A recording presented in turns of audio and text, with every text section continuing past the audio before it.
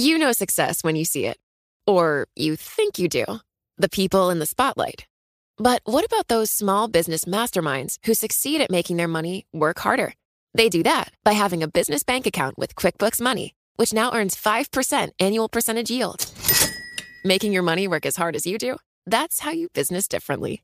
Learn more about QuickBooks Money at quickbooks.com/5APY. Banking services provided by Green Dot Bank. Member FDIC. Only funds and envelopes earn APY. APY can change at any time. It can be hard to see the challenges that people we work with every day are going through. I'm Holly Robinson Pete. Join us on The Visibility Gap, a new podcast presented by Cigna Healthcare. Download it wherever you get your podcasts. The less your business spends, the more margin you keep. But today, everything costs more. So smart businesses are graduating to NetSuite by Oracle. NetSuite is the #1 cloud financial system, bringing accounting, financial management, inventory, HR into one proven platform, helping you reduce IT costs, maintenance costs, and manual errors. Over 37,000 companies have already made the move to NetSuite. Now through April 15th, NetSuite is offering a one-of-a-kind flexible financing program. Head to netsuite.com/earnings right now. netsuite.com/earnings. It does show the sort of strain that the market is under this winter. It's very rare to hear the chief economist of the Bank of England being so frank about Brexit. I think that what's more problematic for policy in the UK is following these basics so that people make decisions on the basis of the full picture. Stephen, I would like to have a small rant. Oh, just a small one. That's a relief. You're listening to Bloomberg UK Politics. I'm Stephen Carroll. And I'm Lizzie Burden. Welcome to the show today. I was pleased to note that we have escaped the snow warning that was forecast for London. That's moved south of the M25 now, so no risk of getting snow on the way home, but definitely a chill wind blowing through Westminster, it seems, with Rishi Sunak announcing plans to strengthen anti-protest legislation. So this would give police additional powers to clamp down on demonstrations even before they've caused any disruption. There are demonstrations against that bill happening on Parliament Square today from unions. Of course, this is coming off the back of the anti-strike legislation as well, which seems to be a theme running through, Lizzie, some of these parliamentary proposals. Indeed, highly unpopular with the unions, who've got lots of announcements today. You've got the leaders of the GMB union meeting to decide whether to schedule more ambulance strikes. ASLEF's executive community is going to discuss and likely reject the rail boss's offer to drivers. And you've also got teachers in England and Wales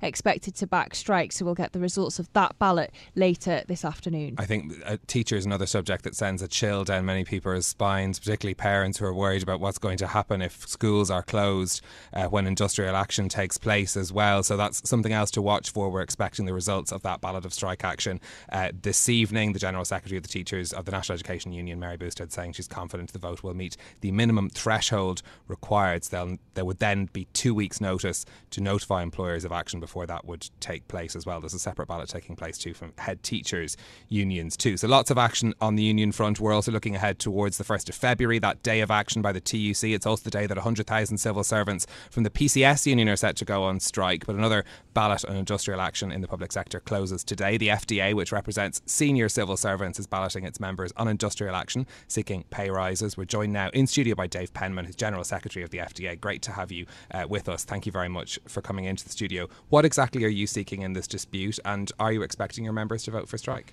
Well, firstly, what we're seeking is a resolution of what has been a long-term problem for the graduates that come into the civil service.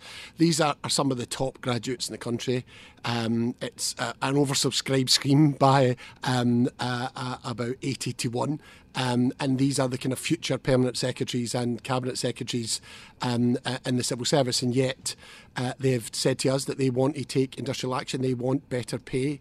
They're currently some of the lowest paid graduates in the country. And that's been a long time coming, that dispute. It's just been exacerbated by the cost of living crisis that we're facing just now.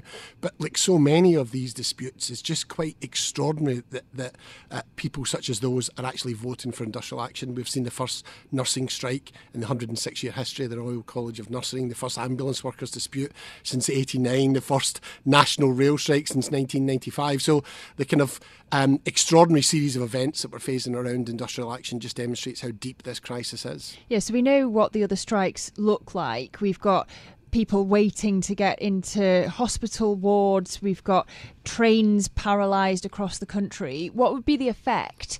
Give us an idea of how we'll feel it if civil servants are striking.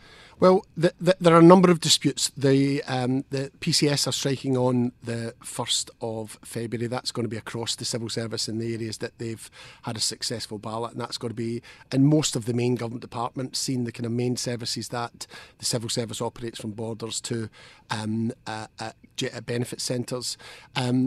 We're striking, or we're potentially striking as well if our ballot result goes ahead. Those are people who they're on a graduate scheme, so a lot of them support ministers. That's what they're doing. They're also operating across the civil service in both operational roles and management roles. So, to be honest, for the people that we represent, it's more of the fact that they are actually striking, that should shame ministers, that the sort of people that they're relying on, that are supporting them in their private offices, are telling us they're having to skip meals, that they're terrified of being rotated into central London because they can't afford to live, and that the sort of people who are choosing to come and work in the civil service, some of the brightest graduates in the country, feel that industrial action is an option that they want to take. And ministers should be ashamed in themselves, to be honest, that they've put these people in that position. You want ministers to see empty desks in their offices? They will if our members go on strike. These are in many cases, and it's quite extraordinary actually that this group have chosen to strike. These are people who could choose to work in almost anywhere in the country. They're the top graduates. They could work in banks, they could work in consultancies, and instead of doing that, they choose to come into public service. And what they're telling us now is that they regret that actually they wish they'd taken better paid jobs elsewhere. And if the government don't resolve this, they're going to lose a generation of the top talent for the civil service. A generation of top talent. How many people is that? Just now, we are balloting just under 1,000 of our Fast Stream members.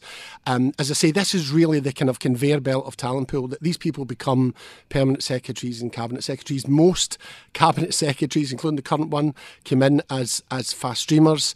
That's the sort of people that we're talking about, the most senior leaders in the country who will serve ministers and prime ministers in the future.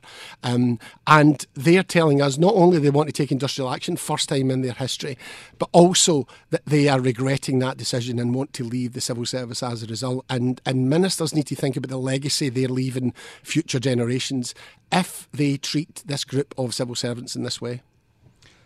You've held talks with Cabinet Office ministers last week, along with other unions representing civil servants. What did you find from those talks? Did you think they're open to a compromise? I mean, they were cordial, because they're always cordial, but everyone wanted to talk about the current year, and the minister only wanted to talk about 23, 24. So whilst yes, they've promised further talks, it was very much like the other talks with ministers have been characterised, where they want to appear to be talking to the unions. They want to appear as if they're trying to be constructive, but in reality, we're at a point in time now where the only thing that will resolve this are proposals from government. And we said to the minister beforehand, you understand these issues. We've been in to you beforehand. We've given evidence to employers and review bodies. We've put in pay claims explaining what's happening. We've given you the surveys of our members where they tell us what the consequences are. It's not for a lack of understanding that these problems aren't being resolved. It's a lack of proposals from government, and there was nothing from the minister concrete in relation to the current year, just wanting to talk about the review bodies and pay in 23-24. So you want to talk this year, they want to talk next year. Is the compromise going to be backdating pay so you can meet in the middle? There's many compromises. We're trade unions. What we do is negotiate. That's what I've done as a professional trade union officer for 30 years. We deal with any proposals, but there's nothing coming from the government. That's why, the anti-strike legislation they're talking through is just a sideshow, because it won't stop unions taking industrial action. It will only antagonise the situation further. The only thing that will resolve these disputes are proposals from the government to increase pay for the millions of workers who are considering taking industrial action in the middle of a cost of living crisis. And unless the government get their heads around that, then these strikes are going to continue. I'm curious, with your experience as a trade union official, how do these negotiations compare to the past? Is this something particular to this government or this moment that we're seeing so many parts of the country strike? Well, first of all, there's no negotiations. And I think if you talk to all of the trade union leaders, that is how they would characterise the dialogue with government. And that's part of the problem. There is not actually a negotiation. Because some are quite optimistic that we've spoken to, that there could be, that, the signals are good. What they're getting is they're getting some signals from the media. I think there's a battle royal going on in government between ministers and the Treasury. Lots of suggestions, and you see them talking about bringing forward pay rises or 2023, or you see the idea of a kind of one-off payment. Nothing has been put on the table, certainly in the public sector. But what's quite interesting is the last time we were here, and last time public sector was here, was around pensions in 2011. That was with a Conservative government as well. That was a really difficult industrial dispute. There were nearly 30 unions taking action, but we had a government at that point and ministers who were prepared to engage. We were negotiating.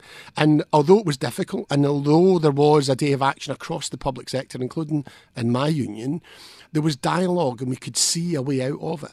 What we can't see really at this point in time is a way out of this, because the government are not prepared to concede anything. And whilst they do that, then unions have got no choice really but to respond to the demands being made of members, which is that they want to take industrial action and they want to force the government's hand. Look, Labour aren't in power yet, but the polls suggest they probably will be in the next couple of years. Are you talking to them, and do you get the sense that you'd be more likely to get a pay rise from them?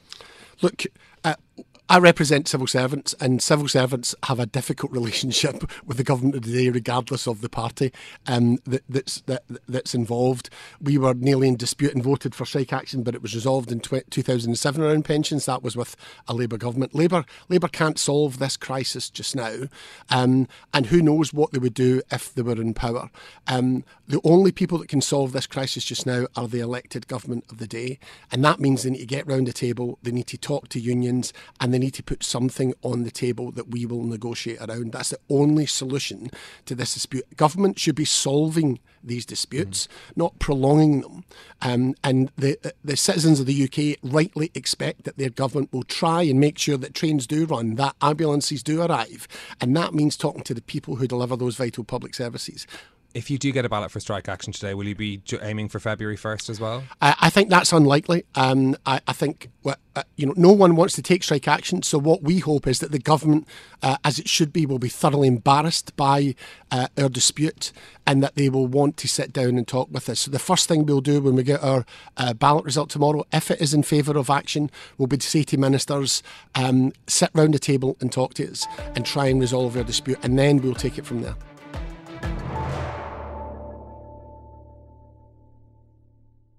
Success is more than a destination. It's a path you take one step at a time. It's dedication, it's fortitude, and it's the work, passion, and grit inside of us that comes before all recognition.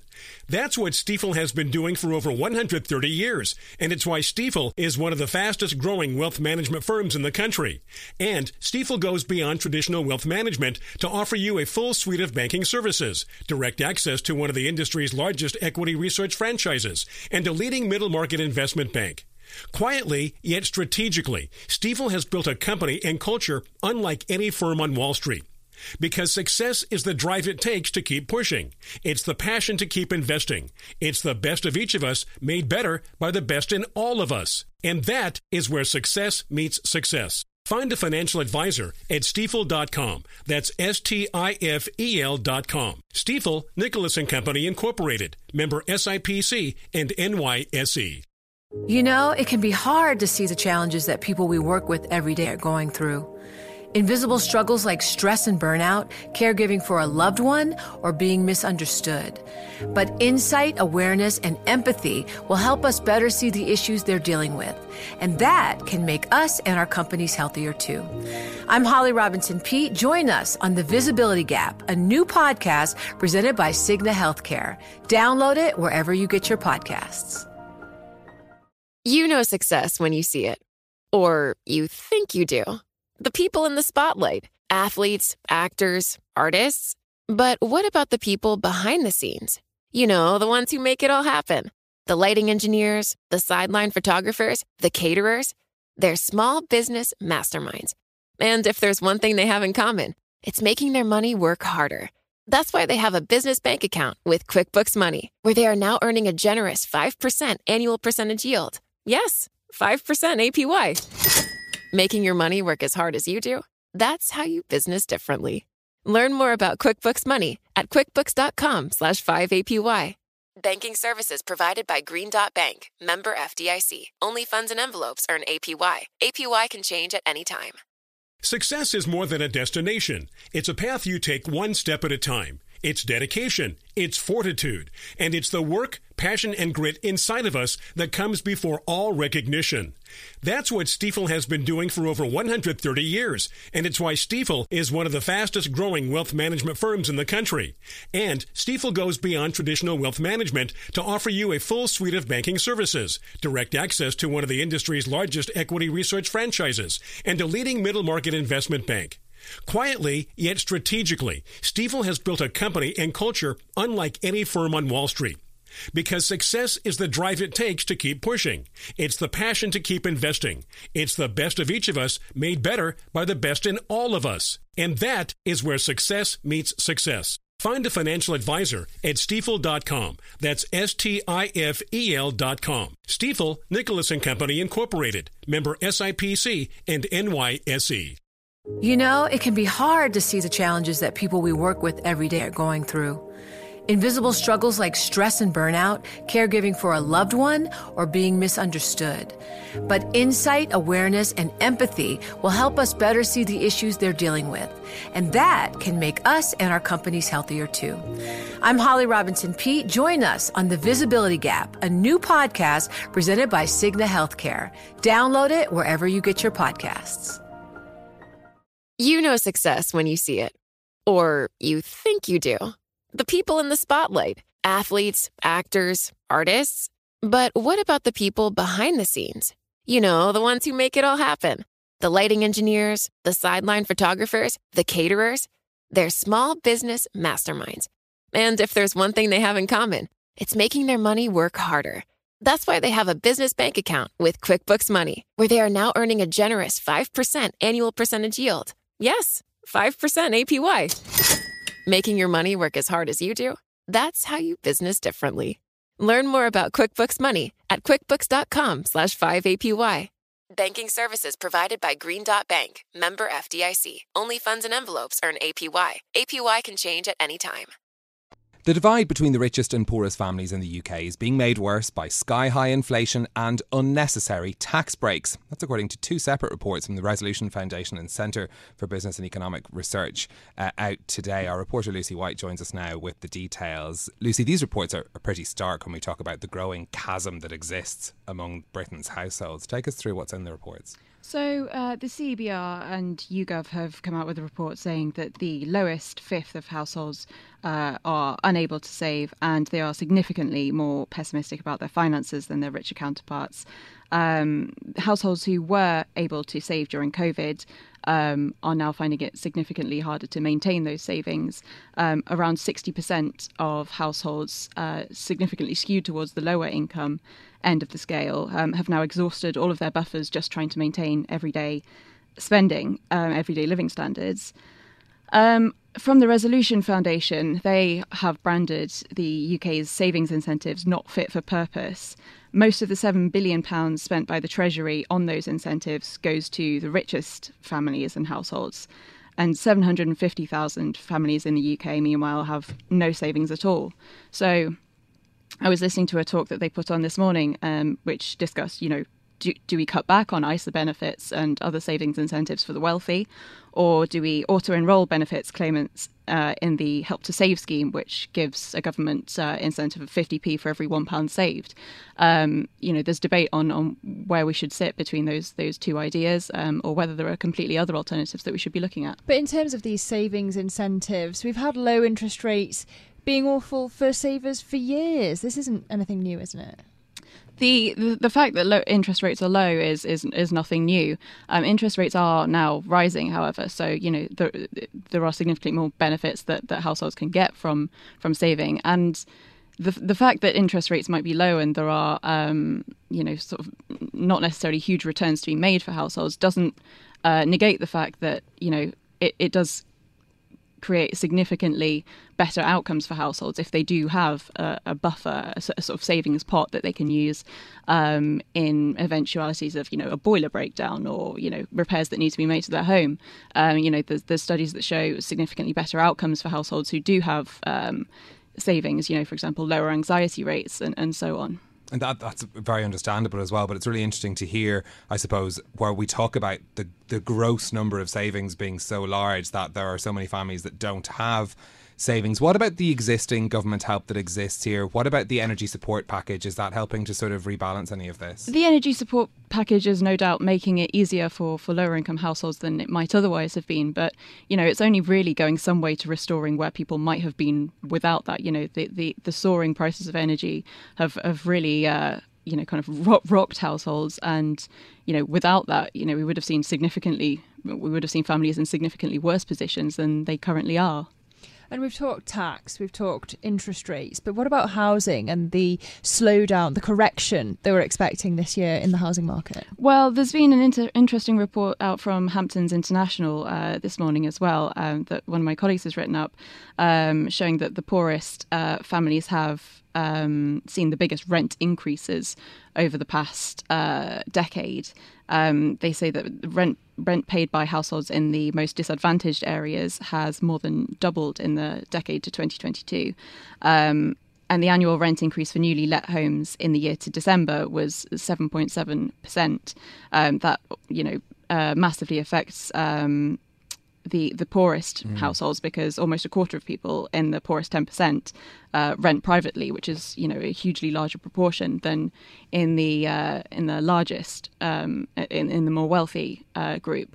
So although we may be starting to see a correction in the housing market, that's not going to necessarily filter through to renters immediately. Yeah, certainly, and it's certainly not the demographics that you're talking about. And when we had that warning from the Financial Conduct Authority about the 750 households at risk of default on their mortgages this year as well, we've got plummeting home ownership among younger people too. I mean, that's a very kind of toxic cocktail for the Tories that traditionally had been one of the parties that really pushed home ownership. Well, exactly. And I mean, Keir Starmer has spoken about wanting 70% of households to own their own homes, which, appears to be backing house building. The Tories have been held back by, NIMBYs, people who don't want, housing developments to be done in their area, to be completed in their backyard.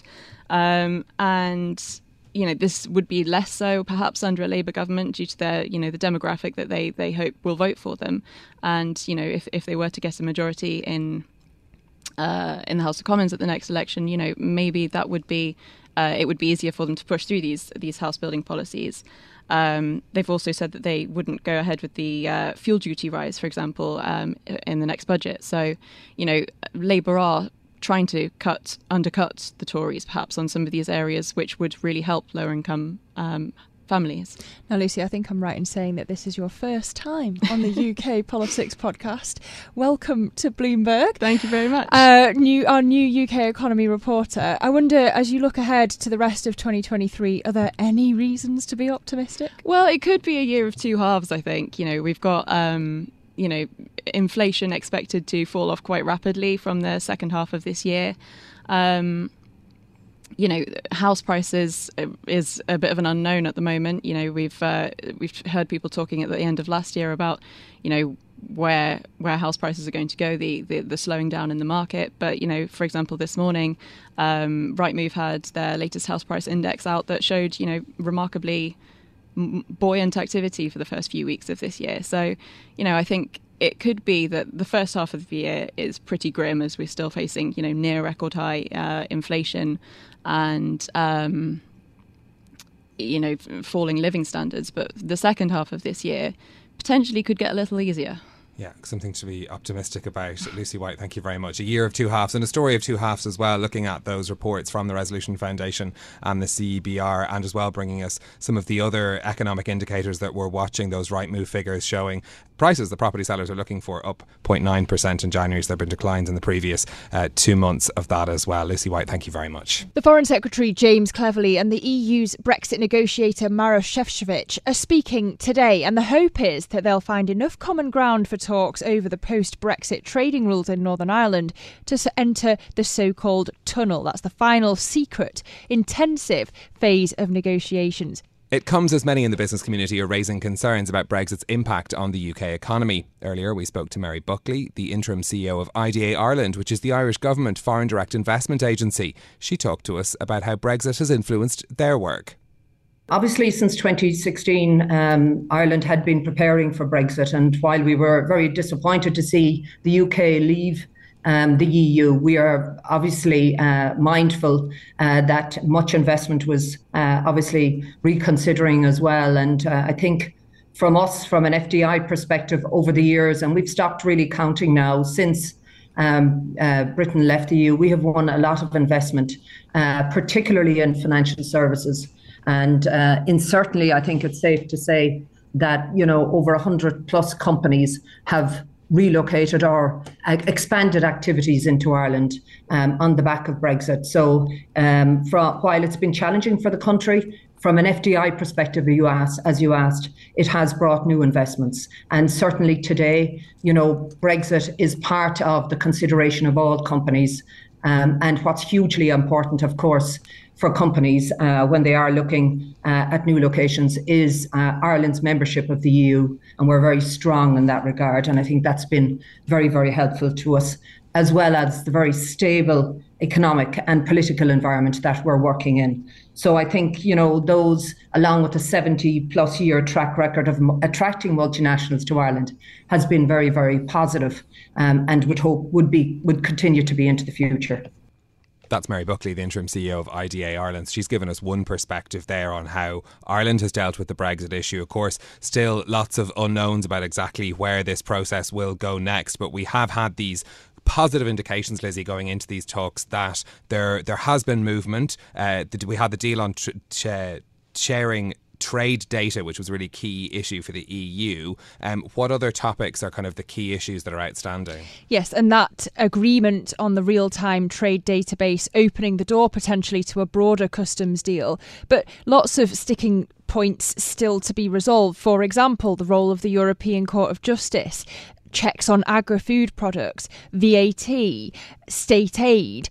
And even if London can get Brussels on side, even though Keir Starmer, the opposition Labour leader, has said that he would help the government to get a bill and a deal through Parliament, Rishi Sunak would still need to get his own Eurosceptics in the Conservative Party on side, and he'd have to get it past the Unionists in Northern Ireland. They could prove the most tricky to persuade here. We know, as Therese Raphael wrote in her column last week, their favourite word is no, and anything that resembles a border in the Irish Sea, they're going to oppose. Yeah, and that's going to be, really tricky for, as you say, to get agreement on all sides on what exactly works for everyone in this. For the UK, how important could an agreement be? Because we were hearing earlier from our colleague Maria Tadeo in Brussels that, from the EU's point of view, they're sort of over this and looking at other crises, but it's a bigger deal here. Yeah, it's small fry in Brussels. They're looking at Ukraine, they're looking at the US Inflation Reduction Act. But here, for Rishi Sunak, it could be a big win. And also for Northern Ireland, if they can end this political stalemate. So the hope is that they can reach an agreement by the 25th anniversary of the Good Friday Agreement in April, and hopefully coincide it with a visit from Joe Biden. Yeah, plenty to watch out for there.